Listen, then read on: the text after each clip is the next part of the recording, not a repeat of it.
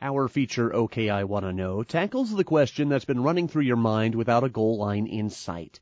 This week, we take a look at elections. I'm WVXU's Bill Reinhart. Voters in Indiana, Kentucky, and Ohio are casting in-person or absentee ballots for local and statewide issues and offices.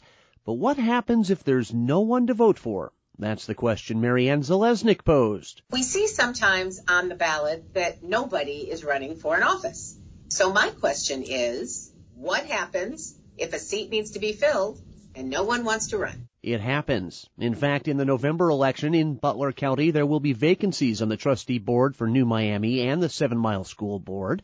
In Hamilton County, no one is running to be the next treasurer of Addiston or Elmwood Place's clerk. The Hamilton County Board of Elections director says if there isn't a registered candidate, the contest still appears on the ballot. Sherry Pullen says there's a note that goes with it. The phrase that no valid petition was filed appears in place of the candidate's name. Pullen says if there are registered write-in candidates, there's a blank line printed. In order for the Board of Elections to count write-in votes, the person who is interested in being a write-in candidate must declare that with the Board of Elections prior to when voting begins. Without a write-in candidate, what happens to the position? Pullen says it depends on what the political subdivision is. If there is a vacancy in a village clerk or a village treasurer, and that village has a statutory form of government, they do not have their own charter,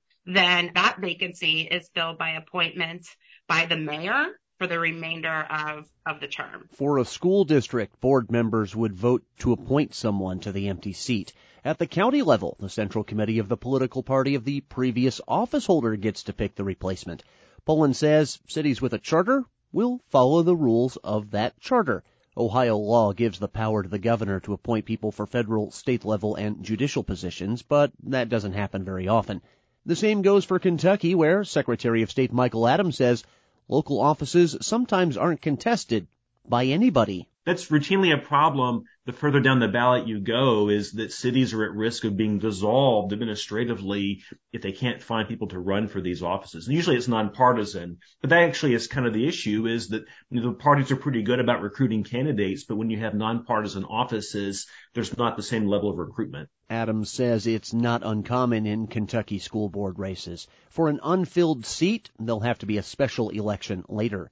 He says in other races, Kentucky follows the same policy as Ohio. If someone is registered as a write-in candidate, there's a blank line on the ballot. If no one does, there isn't. Under our Constitution and statutes, there would be an appointing authority who would fill the vacancy by appointment for a short term until the next election would be held. If it's a constitutional office, the governor would make the appointment.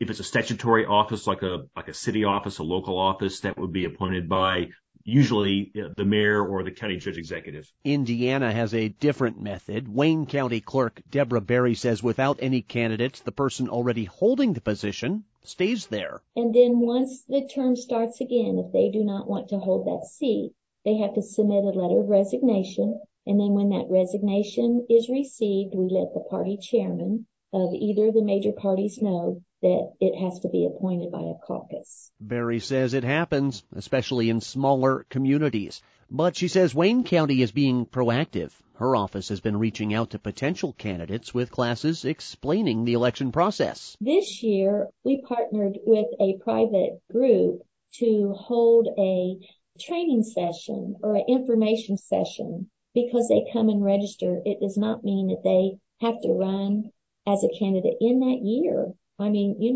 they might decide, well, I don't know if I want to do that, but over the next 4 years, I'd like to learn all there is to learn about it. Berry says that class led to 2 people filing for office. She says she wants to have another session early next year. If you have a question without an answer in sight, ask OKI Wanna Know at WVXU.org. And while there, you can look through previous questions and answers. Bill Reinhart, 91.7 WVXU.